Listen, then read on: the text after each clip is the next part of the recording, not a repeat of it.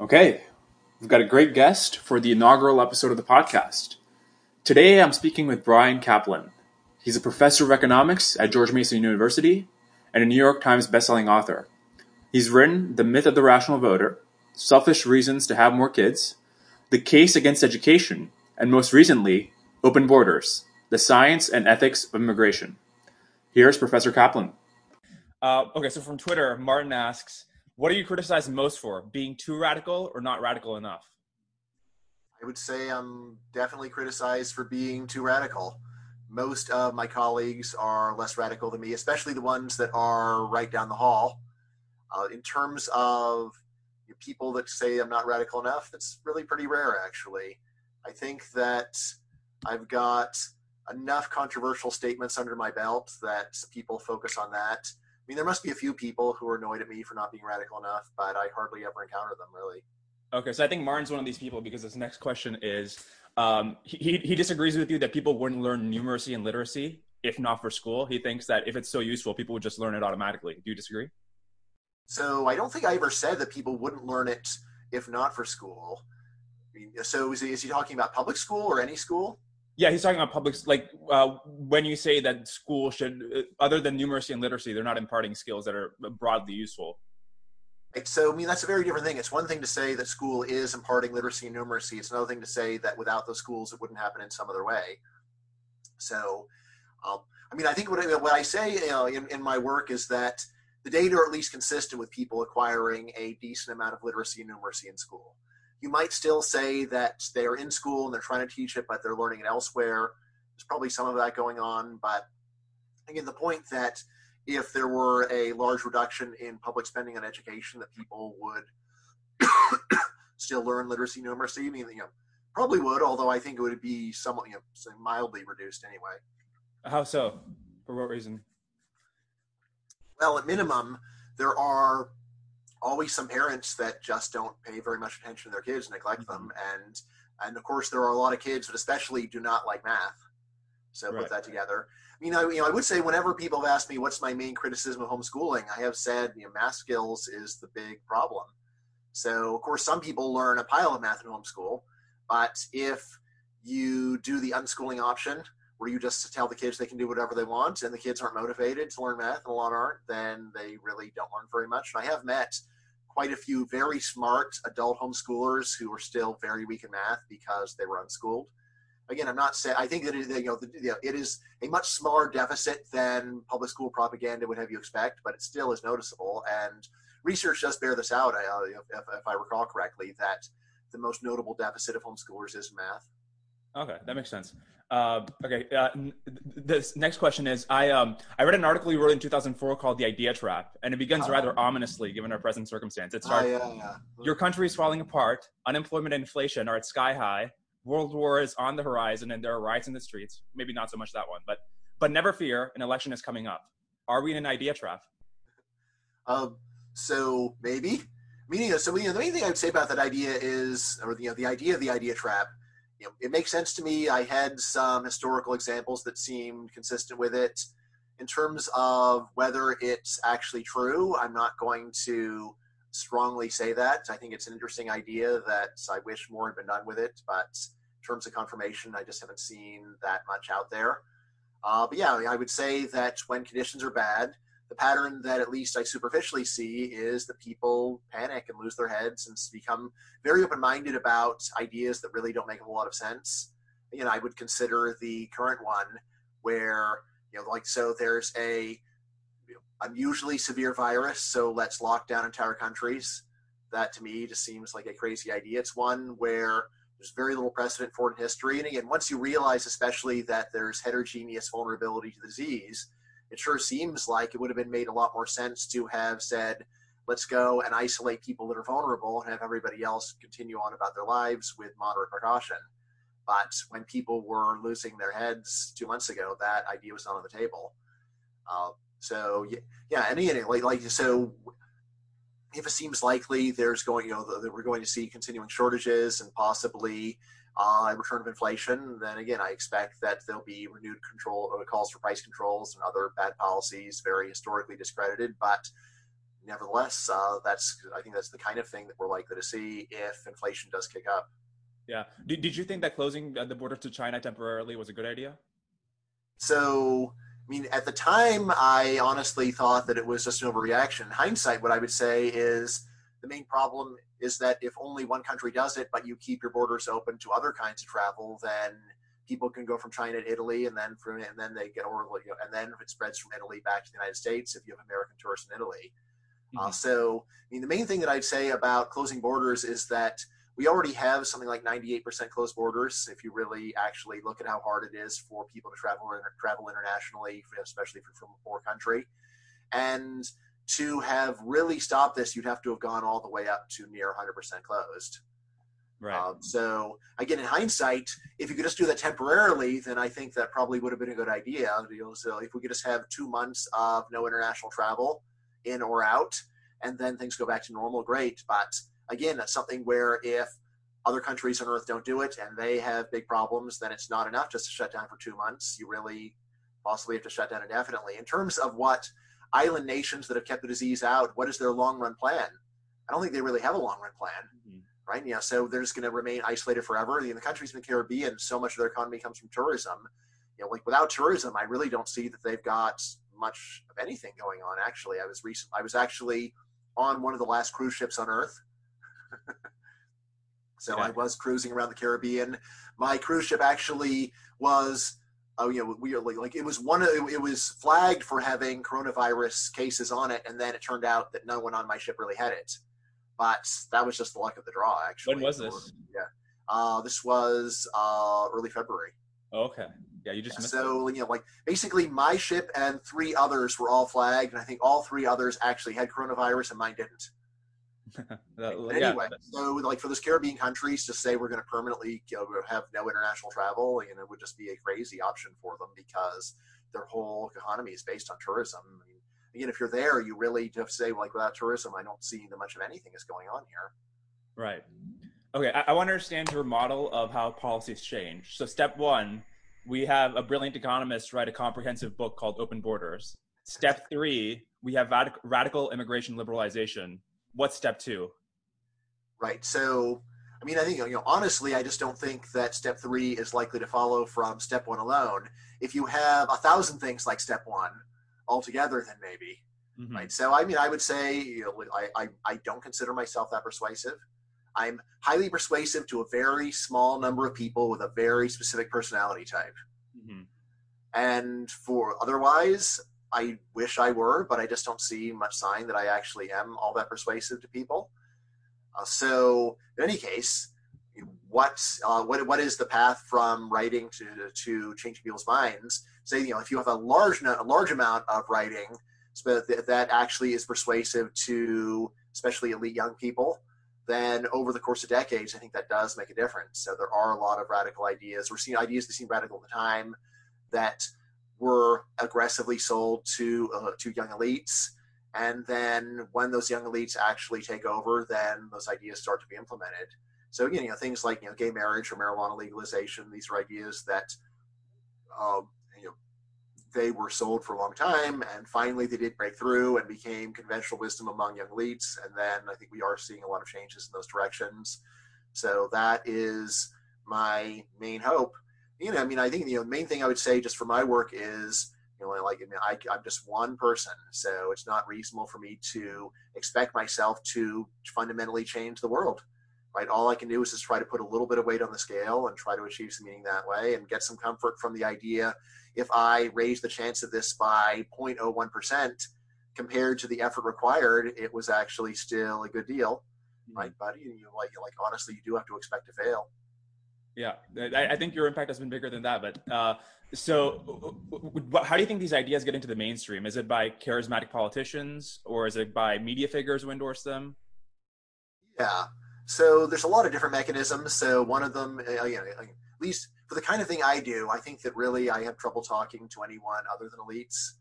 I mean, broadly defined, not just people that are actually leaders, but like kinds of kids that go to Ivy League schools. That's an audience that I feel like I can effectively communicate with them, right? So you go and change their minds, and then they go off and do all the different things that elites do. So some of them are working in politics, some are in the bureaucracy, some are in think tanks, some are working in the media, right? So, the idea that gay marriage, that just television made a big difference for that by showing sympathetic gay characters, that's very plausible to me in terms of social science.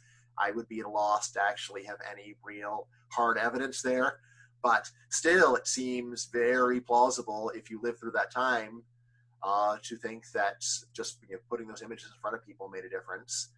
The character of Apu on The Simpsons, who has now been removed, which because people consider him offensive. Like, this is one of the most sympathetic and beloved Indian immigrants in the world, and he's been removed. I think that character actually probably made a difference in terms of making people more pro-immigration. Again, I can't prove it. I don't have any good Apu data or anything like that, but just having lived through that period, it seems very plausible.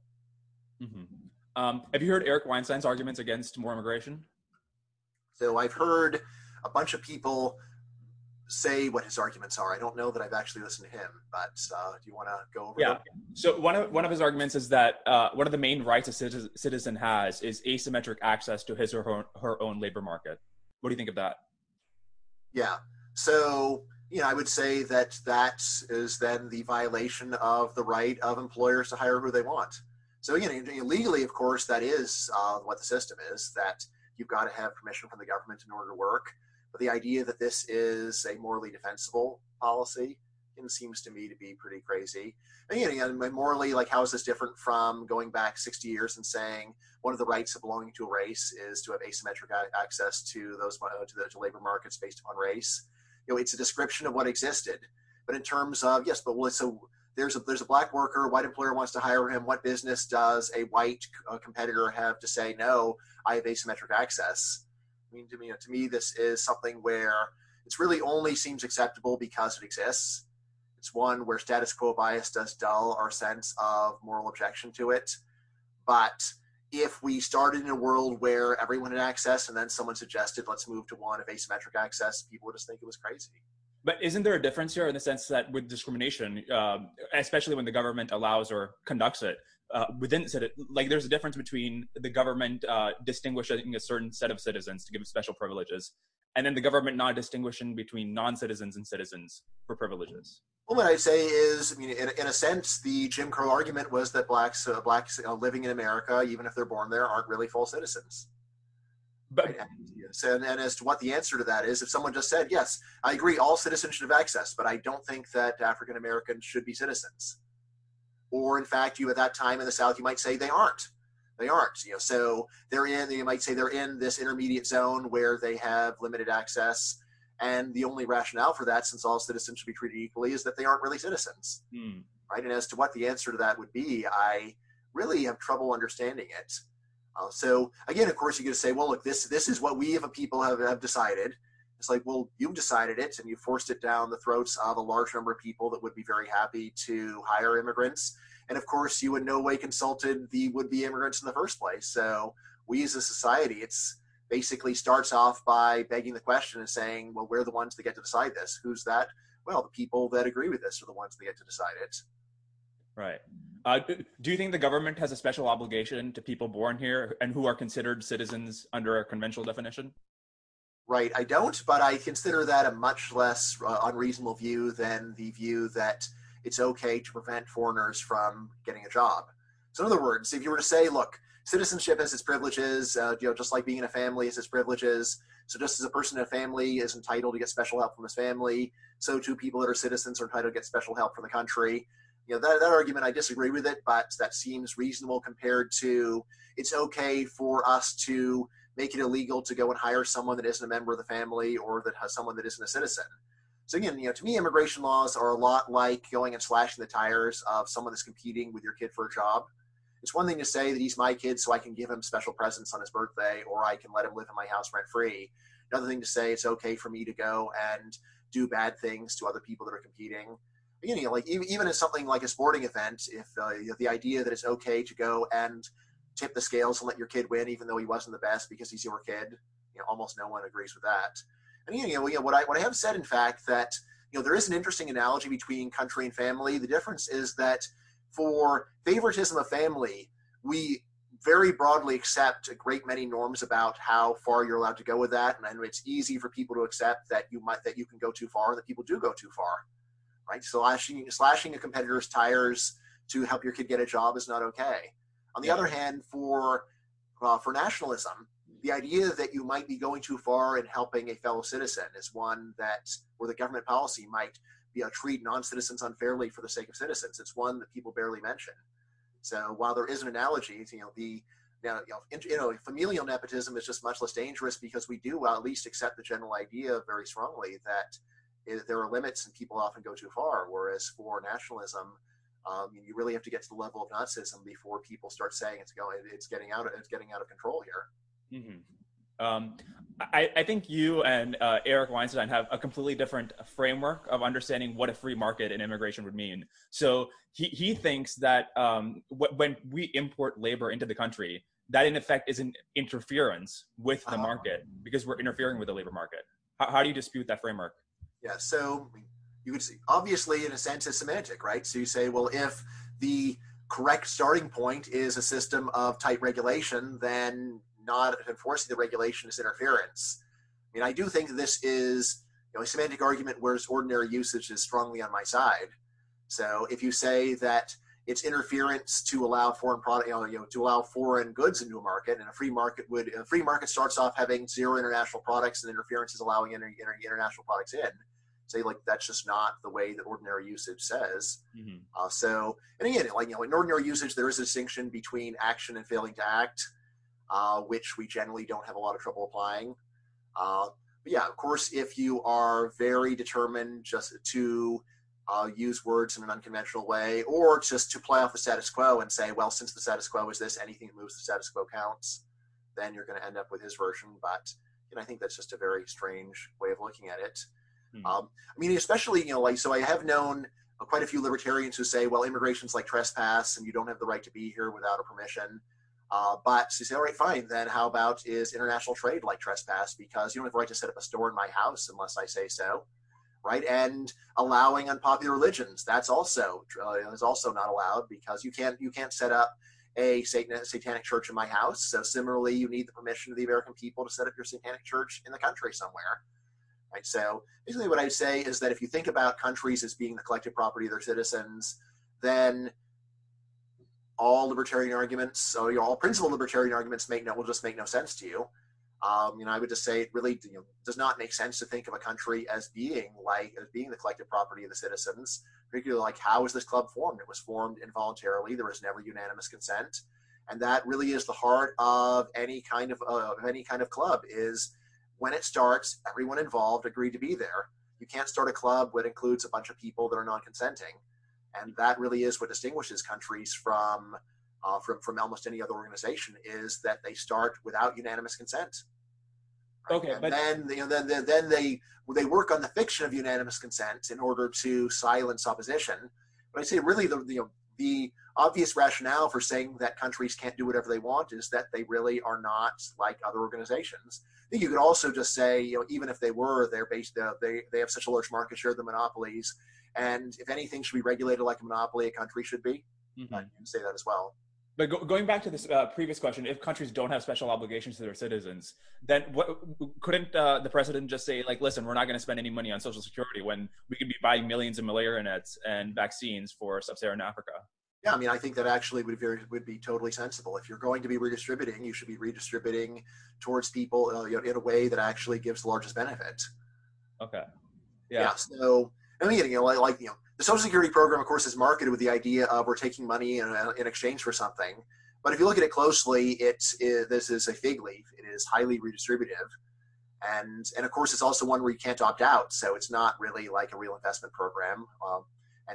Partly people realize when you could opt out, then the people that are getting ripped off by the system wouldn't want to participate anymore. Right. So, yeah, but I would say that, insofar as you are doing coercive redistribution, the correct rationale would be that there are enormous gains that we can get out of this. So it's a very tiny loss to the people that are losing, enormous gain to the people that are benefiting. Right. But again, as I said, using government to asymmetrically redistribute seems much less indefensible than using it to say that you aren't allowed to get a job from a willing employer. Yeah, it's funny because you are the straw man that people who aren't completely open borders or for redistribution from the developed to the developing world are charged with. You know, but yeah, it does seem like a sensible. Yeah, so again, so I'm not aggressively saying that we should be redistributing a lot to the third world. In fact, I say it's this whole mentality of redistribution first that I think has caused so much harm in the world. Mm-hmm. The right question to ask is, are we doing anything that is preventing them from taking care of themselves first? Right. So, I mean, I'm very fond of talking about the scene at the beginning of the first Godfather movie where Sonny Corleone gets mad at a photographer, grabs his camera, smashes it, and then takes some money out of his wallet and tosses it on the floor and walks away. Uh-huh. Right. And I think this is a nice symbol of the way that both economic policy and foreign aid work in the first world. Step one, you say that people aren't allowed to come to your country to get a job and work their way out of poverty. And then step two, you go and after they are looking at the ruins of their lives, you then go and chuck out a little bit of money and walk away and say, hey, we're even. So I think that's really is a very nice image for what goes on in the world. So, like first thing, foreign aid is such a rounding error, and it would be far better to focus on, like, could we just open up the conditions so that people in poor countries can both work their way up out of poverty as well as send money home, right? Which is, it's not just a solution for people that migrate, it's a solution for anyone that has social ties to anyone who migrates. Mm-hmm. Okay, shifting gears a bit to education. I guess it doesn't make sense to me why people would be so much in support of education if you're right and they all have been through the system and they all realize how wasteful it was. Right. Yeah. So just to back up, so what I say in the case against education is that the main reason why education pays in the labor market is not that you learn useful job skills, but rather that you get a stamp on your forehead certifying you as a high quality worker. This is in some ways a controversial idea, but I will say, out of all the controversial ideas that I defend, this is the only one that normal audiences of Americans agree with when I present it. Mm-hmm. All my other ideas, I can tell that normal audiences are just barely on the edge of saying, no, no, no. When I describe education this way, actually, even very ordinary audiences of Americans, like, yes, yes, of course, that's the way it works, yes, yes, yes. And normally the only time in these talks where I suddenly get resistance again is when I say, let's go and cut funding. And that's where people get very upset. And, say, yes, yes, you've convinced me this is a wasteful rat race and that we would be better off if people had less education, but I don't want to spend any less money on it. We want to keep spending all the same money. All right. What do you think that now, is? Sorry, pardon? So why do you think that is if they realize it's right? So here's the thing. As long as you're just talking about what's really going on, then you can get people to reflect upon their own firsthand experience. And then I think people do agree with me. Once you start thinking about policy, this is where people turn off their dial of firsthand experience and turn on all the propaganda they've been hearing their whole lives about how wonderful education is and how every dollar is wonderfully well spent and how nothing's more important than our kids' education. In my book, I talk a lot about social desirability bias. It's really a fancy psychological term for the obvious fact that when the truth sounds bad, people lie. And if you tell the lie enough, often you start believing it yourself. So I think that's really what's going on. I think that descriptively, actually, for once, this is something where there's very broad agreement with my story. But to actually change policy as a result, this is where it then starts to impinge upon people's political religion, a big part of which is nothing's more important than education and every dollar is well spent. And again, I mean, just the level of cognitive dissonance that you would expect where someone's saying, yeah, yes, it's totally wasteful. Let's spend less. No, we can't do that. I've seen this many times. So I think you really have to think that there are two very different modes. There's a mode of firsthand experience where I can get people who walk with me a very long way. But then there is the area of policy, which is not based on firsthand experience. It's based upon what people are supposed to say. You don't have to tell us, Sue, but has there ever been like a prominent politician you've convinced of the case against education or open borders? So, prominent politician, almost, as far as I know, no. Okay. So, I mean, for the education stuff, I've had contact from a number of lower level politicians. And I actually did get to be in the same room talking to Betsy DeVos Although the very same day that I talked to her, she said something on Twitter that directly contradicted what I was saying in my talk to her. So as to what's going on, possibly I just was totally unconvincing to her. Possibly she wasn't thinking it through. Possibly she was completely convinced, but knew that that was not good for business. Who knows? Yeah. I mean, I think what I have succeeded in doing with education is at least tipping some people a little bit, with influence, a little bit more in the direction of not having, say, free college for all. So again, this may be wishful thinking, but I think I may have tipped the scales like 0.1 percentage points against free college for all. Mm-hmm. So of course, I can't even really measure that, but like that seems plausible to me, that I've just put a little bit of extra weight on the scales of let's at least not make this wasteful thing free. Mm-hmm. Right? But again, wouldn't it all surprise me if, say, Biden wins and then they throw free college for all in as a temporary coronavirus measure, and then it gets made permanent later on. Yeah. Speaking of which of the 2020 candidates in the primaries did you prefer the most? Okay, so limited to major party candidates. Yeah. Yeah. Well, so let me ask you about that. Do you vote third party generally, given how much you probably disagree? So no, I mean, I don't participate in the system. It's not an absolute principle. So if it actually were totally up to me, or if there were only 10 voters, then I would vote. Right. But just, like the combination of knowing how objectively unlikely I am to change the outcome, with just what a corrupt and disgusting system it is, those two things to me are enough to keep me from not participating. I definitely don't condemn anyone who participates. I think that Jason Brennan worked out the ethics of this very well in his book, The Ethics of Voting. I'd say is there's no obligation to vote, but if you do vote, you have an obligation to do so based upon common sense and common decency. But if I had to choose between the candidates that were available, let's see. So, if you were to, there were a few alternative Republicans that, never really got off the ground, but probably I would have chosen someone like Justin Amash or William Weld out of possible Republican nominees. Mm-hmm. Out of Democrats, Biden is actually close to my first choice just because he's so old and confused. I don't think he inspires anyone, and I do not like inspirational leaders. I like boring troglodytes, right? They are the least bad people. But if you want a libertarian candidate who's going to radically change the Overton window on, what the ideas we're considering are, wouldn't you want a sort of charismatic libertarian to come along? Yes. Well, if there actually were a charismatic person supporting something good, then yes, I think that would be great. I just don't see any sign of that. So, I would say that, overwhelming number of cases, if there is a charismatic young leader around, that's right. Oh God, this is terrible. Or even a charismatic old leader like Trump, when he's first there, oh no, this is terrible. People like him, right? Not everybody, of course. In fact, most people don't like him, but there is there's a large core of people who love him, and that's dangerous. Right? Just in the same way that anytime there's a religious revival in a highly religious society, it's just dangerous. It's just better if people are bored. Right. Okay, this is going to come out of nowhere, but I was curious what you were like when you were 19. Much worse than you. Much worse. When I was 19, I was still at just a big intellectual chip on my shoulder. I was, there was only the beginning of the internet. So if you want to talk about ideas, you basically had to find people in real life and get them to talk to you about it. I talked to you about ideas, and it was hard to find people like that.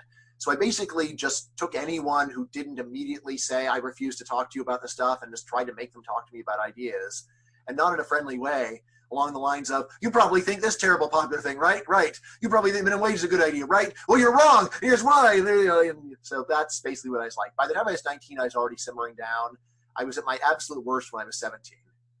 Right. So when I was 17, I was basically attempting to hijack every class conversation and say, and now, first of all, let me say the terrible things you all believe and why you're all terrible for believing them. And now, obviously, you're going to admit you're all wrong and agree with me, or else you're scum. Right. So that really was my attitude when I was 17. And the fact that all my friends didn't just purge me, I'm very grateful to them. So thank you, friends, for not completely getting rid of me. And all the people that I alienated completely needlessly.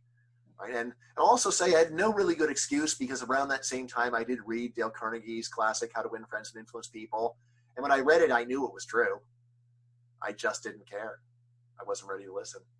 So, on the other hand, you probably would have liked me, because anyone who wanted to talk about ideas and was at least sympathetic to what I was saying, then you were my immediate best friend. Then you're like, oh, this person's great. I love this person. Why? Because the person talks to me about what I want to talk about. Yeah. So that was basically my cutoff for whether any person was worthy of my time or not. Yeah. But isn't there a case to be made for disagreeable people and disagreeable kids? Because if not for them, we wouldn't have books that just change the dialogue on the issues you've written about. Or if not for you. Here's what I would say. The case for them is very weak, because there's no reason you can't have very controversial views and defend them in a very friendly way. And such people are generally much more effective.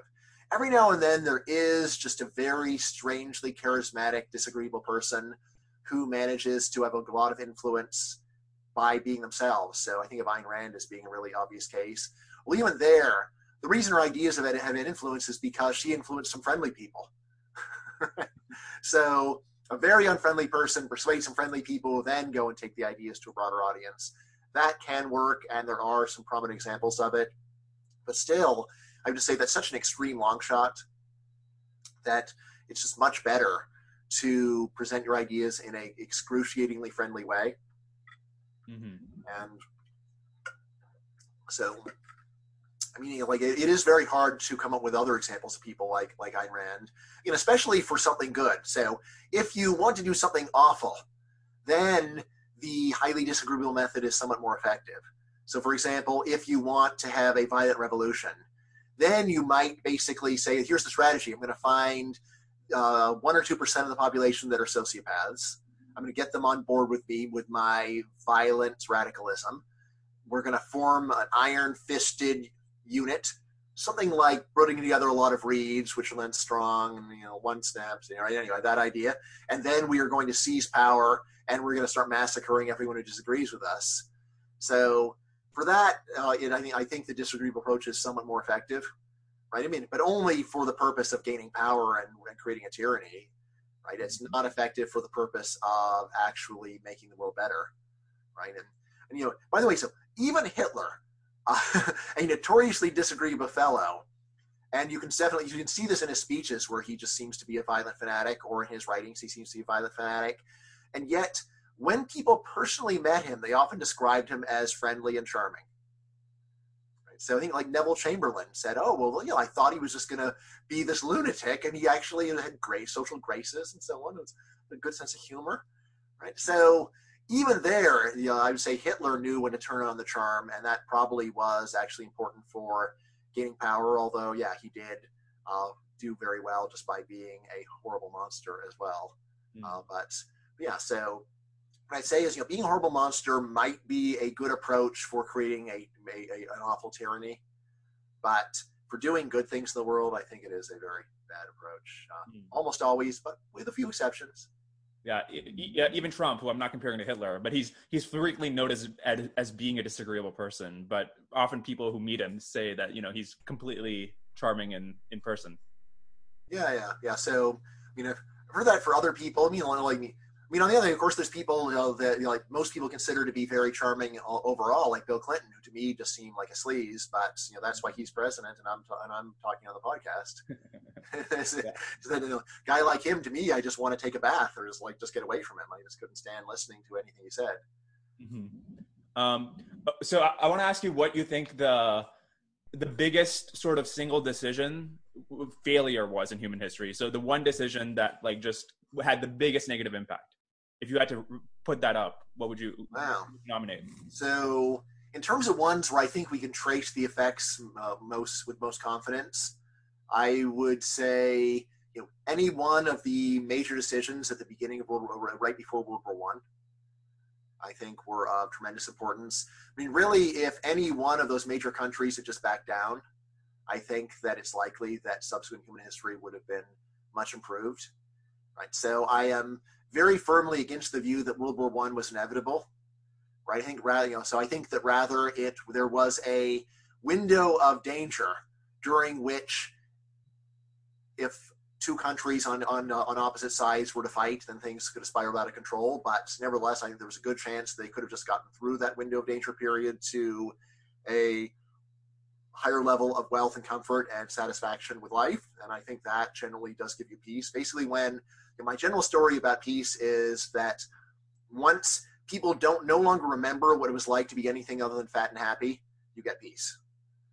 All right. So there is this window when people have modern technology and modern economies, but the people there still remember when life was very hard and are somewhat accustomed to it. So that's the really dangerous period. So anyway, my view is basically if you could have kept peace in Europe for 20 or 30 more years, then I think we could have avoided both world wars. And I don't think that it would have been that hard. I think it just would have required one of the major actors on either side to swallow their pride. So either for the Russians to swallow their pride and say, yeah, you can have Serbia, or for the Austrians or Germans to swallow their pride and said, well, we're not going to go and fight a world war over this. Or even for the French to have said, yeah, sorry, Russia, we're not going to have your back here. We don't agree with this. So I think any one of those would have been enough to have prevented World War I. And again, I think that the simple story, without World War I, you wouldn't have had communism or Nazism or fascism. I think that's very plausible. And without those, you don't get World War II. And so without those, we avoid most of the horrors of the 20th century. But under that model where peace begets peace, how do you explain the fact that after World War II, war just went drastically down? After the worst war, we had the longest peace. Yeah, so there I am a big believer in nuclear weapons made a big difference. Right, so mutually assured destruction, but with the proviso that nuclear weapons are ultra risky. Mm-hmm. So it increases the chance of peace, but it gives you a much larger chance of annihilation of civilization. So I am definitely of the view that the Cold War could have easily ended in World War III, and we got lucky. Right. So, and the question, what I would say is we have enough documented close calls where nuclear weapons almost got launched, and it was a fairly minor person who prevented the launch, that I think it's just very hard to say that mutually assured destruction was reliable. It worked, and it has some effectiveness, but the idea that there wasn't a 5 or 10% chance of a full nuclear exchange during the Cold War, I think, is very naive and dogmatic. But anyway, that is my story for why any large further war was avoided between the major powers. But even there, I think that there's always an element of randomness. So there are a lot of people who talk like Hitler who don't actually launch world wars. It's really true. There are a lot of people who just seem like they're foaming at the mouth, but when they're actually in power, they dial it down and just do some minimal stuff. So, here I think about Putin versus Hitler. So, Putin has gone and grabbed a bunch of tiny slivers of territory, and that's it. Mm-hmm. Right? I remember when he grabbed Crimea and a little bit of eastern Ukraine, there were people saying, well, he's going to attack Ukraine. Hitler would have taken the whole thing and possibly precipitated World War II. Putin is someone who just grabs a little sliver of territory that's almost worthless just to go and show that he can do it, just to really, basically to build hatred between the countries of the world, and just to be defiant and say, you're not the boss of me. If I want to grab a few cities in eastern Ukraine, that's just what I'm going to do. Tough luck. Right? Whereas Hitler would grab a few stuff, and then he'd grab some more stuff, and it was just impossible to placate, as it turned out. But there are a lot of people that you can placate. I've written several defenses of appeasement, and when people always say, well, it didn't work on Hitler, and I say, you know what else didn't work on Hitler? Everything. There was nothing that worked on Hitler. He was just an impossible human being to deal with. There's no way that you could get it, that you could, being nice to him didn't work. Being mean to him didn't work. Nothing worked with Hitler. He was just an impossible person. So. Okay. So in that case, then the argument would be, well, given that we're really trying to avert Hitler's, right, because they have the most impact, then we really want to tailor our policy towards what we would do for the next Hitler. And in that case, we should just do, we should just have stares to death in every case, in case the next person happens to be Hitler. We should do what? we should just go all the way to threats and to war in every case when somebody So, actually. what I would say is that was basically the attitude in World War I, which then led to Hitler. Yeah, that's true. So, so the problem is that it really is a case where there are multiple dangers, and saying that we're ready to go to the hilt for in any situation does actually does create a lot of new risks. Mm-hmm. So, which again, I think that the case of the Iraq War. So you call Saddam Hussein the next Hitler. Turns out that ISIS is really the next Nazi movement, mm-hmm. which probably would never happen but for the overthrow of Saddam Hussein. Yeah. So, it really is one where I think it is like the best approach is not to plan for the worst case scenario, but to look at the general patterns and see how often do different situations occur, and then plan for that. So now a lot of people are revising their opinions on China and saying that the free trade approach was wrong, that we shouldn't have integrated our supply chains. It's kind of like putting your armories in with your enemy or inside your enemy's countries. If you're depending on your enemy for bullets, that's kind of what we've done with our supply chains with China. What do you think of that?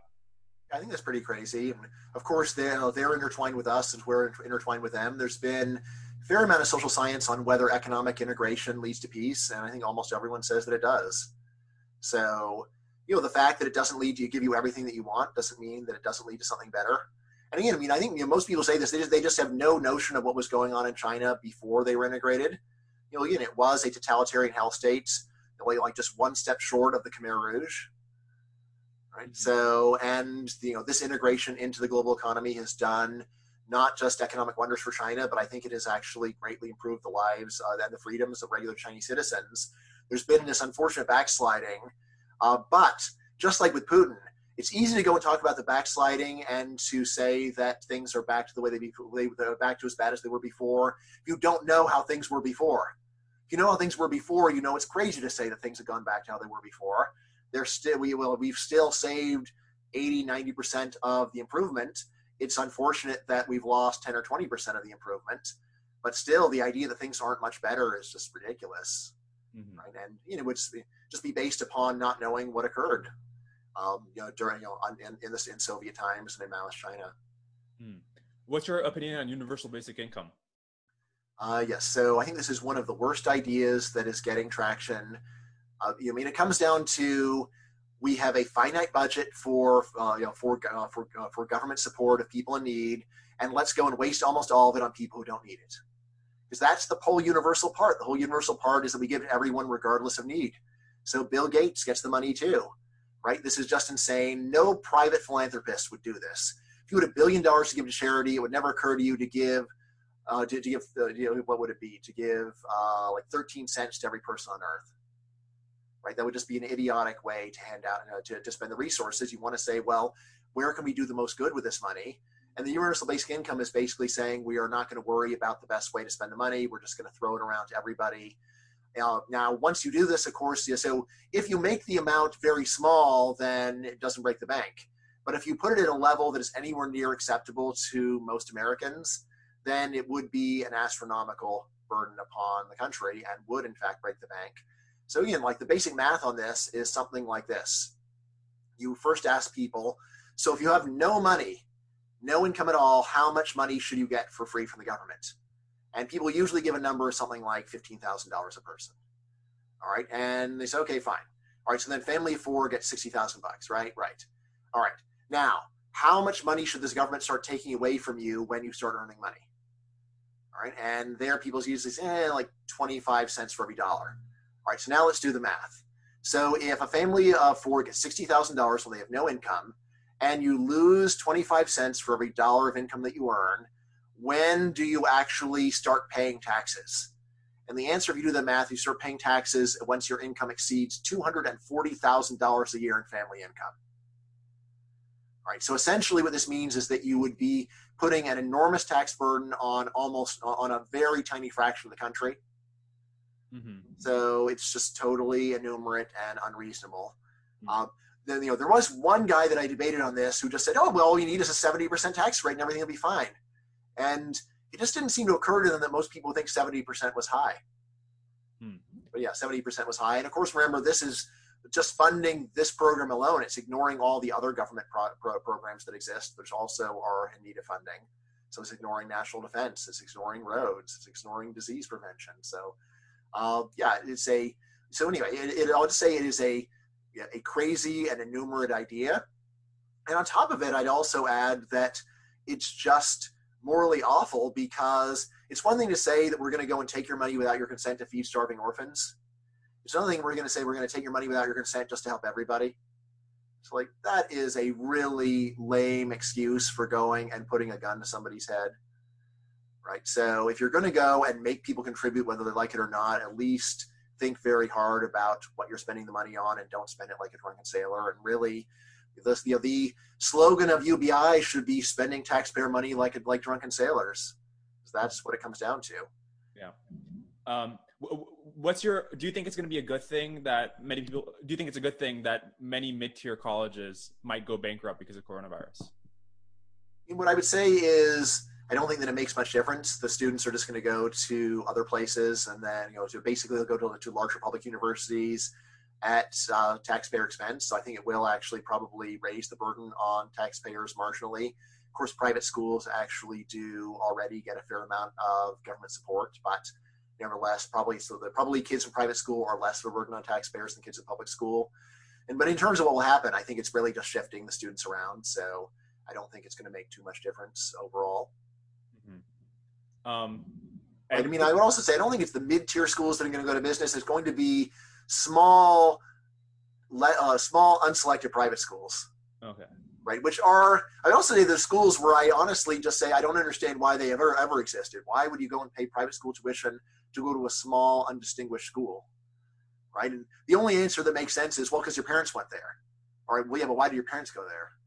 So, to me, there is something weird about it. It just means that people's loyalty to a brand that really doesn't have much to offer is surprisingly strong, but there it is.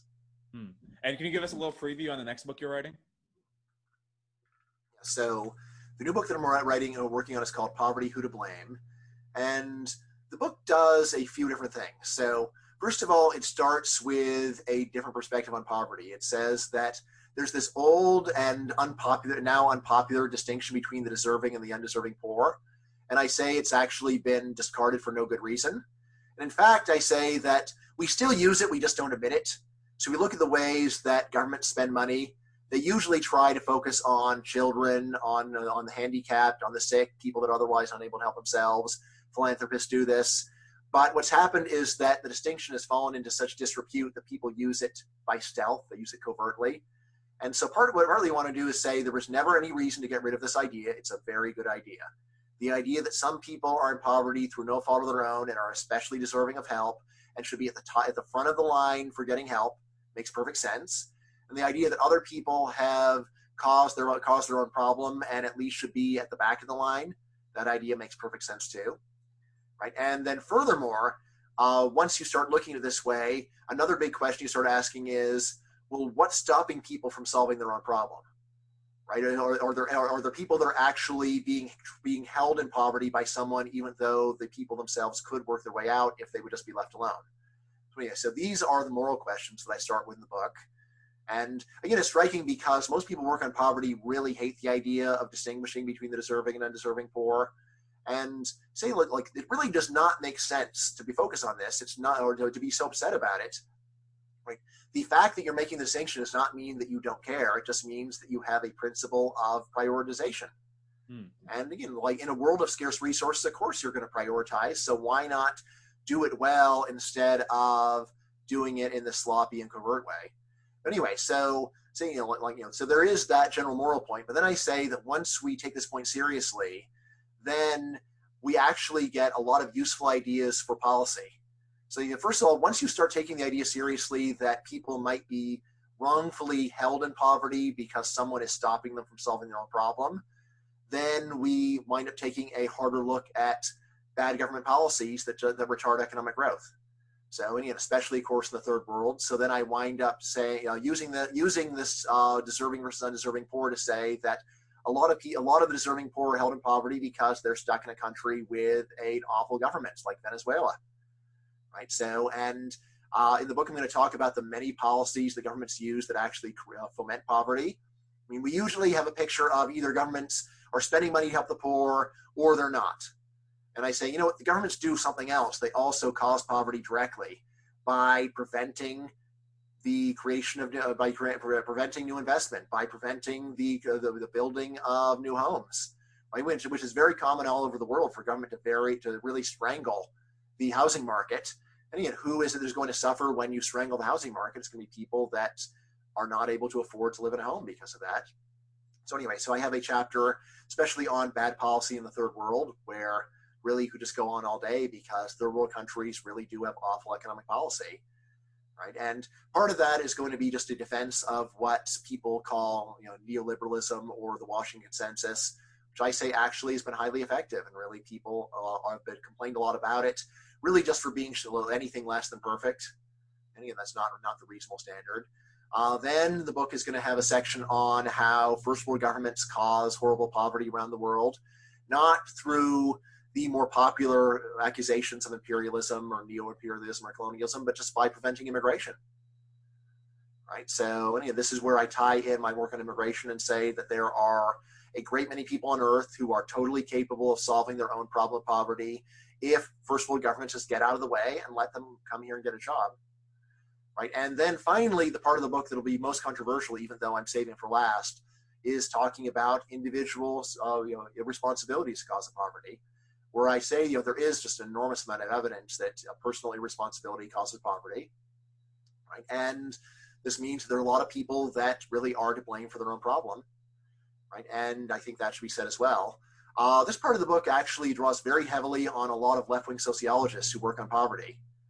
Right. And what's striking about their work is that they have a chapter at the beginning and the end of the book saying anyone who says the poor are in any way to blame for their own problems is a dogmatic, horrible right-wing ideologue.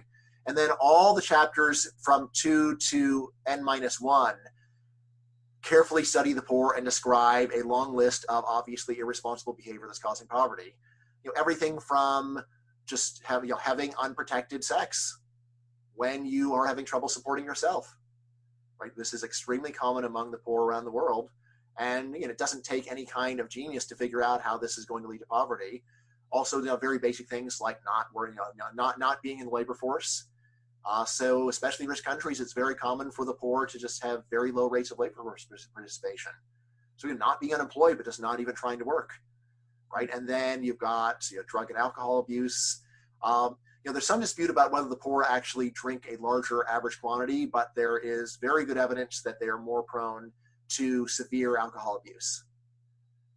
Right. So, in other words, you could have a lower average, but still, out of the people who do drink, they're drinking to excess in a way which is much more destructive of your life than just having 2 glasses of wine every day. Right. So you've got that, and then there's other things, just like a lack of savings. Which again, of course, being poor does not mean that you can't save, because the point of saving is to smooth your income.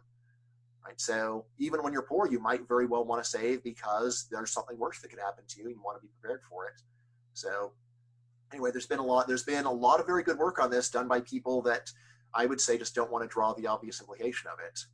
Right? So, but anyway, so like the main thrust of the book is going to be that we should focus on getting rid of government policies that prevent people from working their way out of poverty. And these policies are not just some obscure or small problems. These are widespread, ubiquitous, and very dangerous policies. And then at the end say, but that isn't the only thing that's going on. Of course, there's also personal responsibility matters too. And again, partly that ties in with the beginning of the book, because many people say, all right, fine, all right, personal responsibility causes a lot of poverty, but what can government do about that?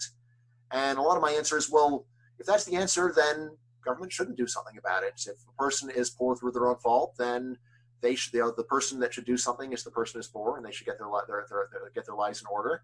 And it really is quite appropriate at some point to say, this is not my problem. Right? This is your problem. You should solve it. So that's the book. The book is still changing as I write it. I was working on it right before we had this podcast. So, but anyway, that's what I'm doing. Oh yeah, and by the way, there is actually another book that I've started too. This is another graphic novel, but this time on housing regulation. And so the tentative title is "Build, Baby, Build: The Science and Ethics of Housing." And this is one where I'm trying to take a lot of research that's gone on in the last 15 years on just how horrible housing regulation is. is it doesn't just raise the price of housing. It actually is a massive drag on economic growth because in earlier periods, people would migrate from poor areas of the country to rich areas of the country and then raise their own productivity by becoming part of the higher productivity parts of the United States. And nowadays, this happens in reverse. People now are moving from high productivity areas to low productivity areas because the housing cost is so high in the high productivity areas that you actually are richer working at a job where you produce less.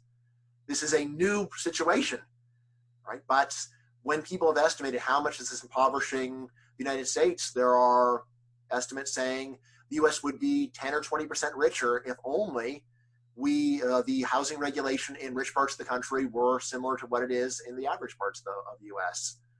So this is another thing that I'm working on. And again, in terms of regulation that people hardly ever think about that is causing astronomical harm, this is way up there. I'd say it's probably second right after immigration restriction. And in both cases, we've got policies that people just take for granted, and how can you not have them? And yet, we know there was a period when they didn't exist and where we saw very large gains of a free market. And there really is no good reason not to return to the free market that we could have had. So that's what I'm going to be pushing for in that book. And again, this is one where I'm trying to take some research which is high quality and important, but super boring to almost everyone. And then by putting it in a graphic novel format, I want to get people that otherwise would just fall asleep reading the research or hearing about the topic say, oh, this is fascinating.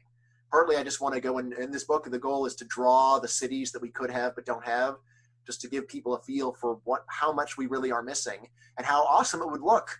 The idea that it would be bad to go and develop the California Central Coast and it would look ugly. To me, this is just crazy. When you go and look at, say, San Diego, it looks great to develop the coast. So it's not like people want to go and put an ugly tenement in the California coast. They want to go and put beautiful places there. So why stop them? It would look better, not worse. Yeah. But by the way, I can completely endorse the graphic novel format.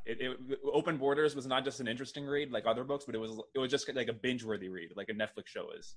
Yeah, awesome. Yeah, binge-worthy. Yeah, so if you could go write a review on Amazon where you say binge-worthy. Oh yeah. I'll be super pleased.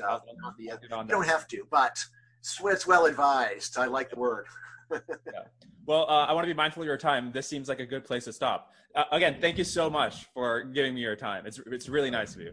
My pleasure. And all these books you can still get on Amazon. There's no problem getting hard copies delivered, I think in the usual Amazon Prime time window of 2 days. Of course, you can get the Kindle versions instantly, I think, of all my books.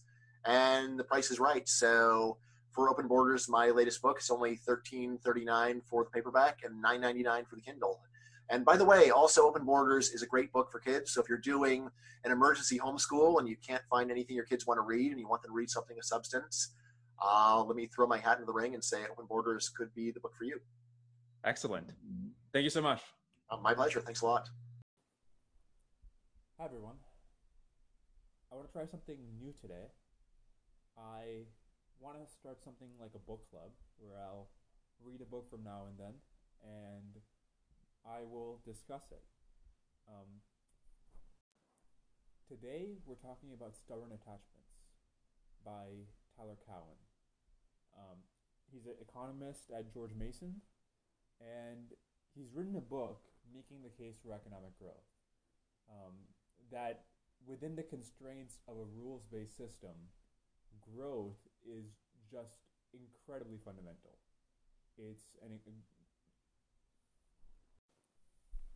I think his concern for economic growth comes from taking future people seriously.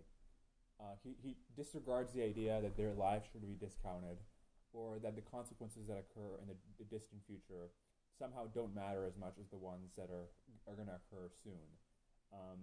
And he makes this argument by saying, listen, if we take any sort of discounting rate, whatever, year by year, let's say consequences 10 years from now count 3% less, and an additional 3% less another decade from now, eventually we're going to get to a point where 1 billion lives in some future year are worth one life now. And these lives are no less real than the ones we have now. So it makes no sense not to think clearly about the consequences our actions have on people that will live far away from now. And if we're going to take them seriously, we got to take economic growth seriously. Anyone who's looked at compound growth knows the power of a steady compounding return on your investment or on any sort of principal amount. And in this case, the principal amount here we're talking about is the wealth of a society. We're talking about the resources a civilization has, the knowledge it has, the technology it has, and what the civilization is able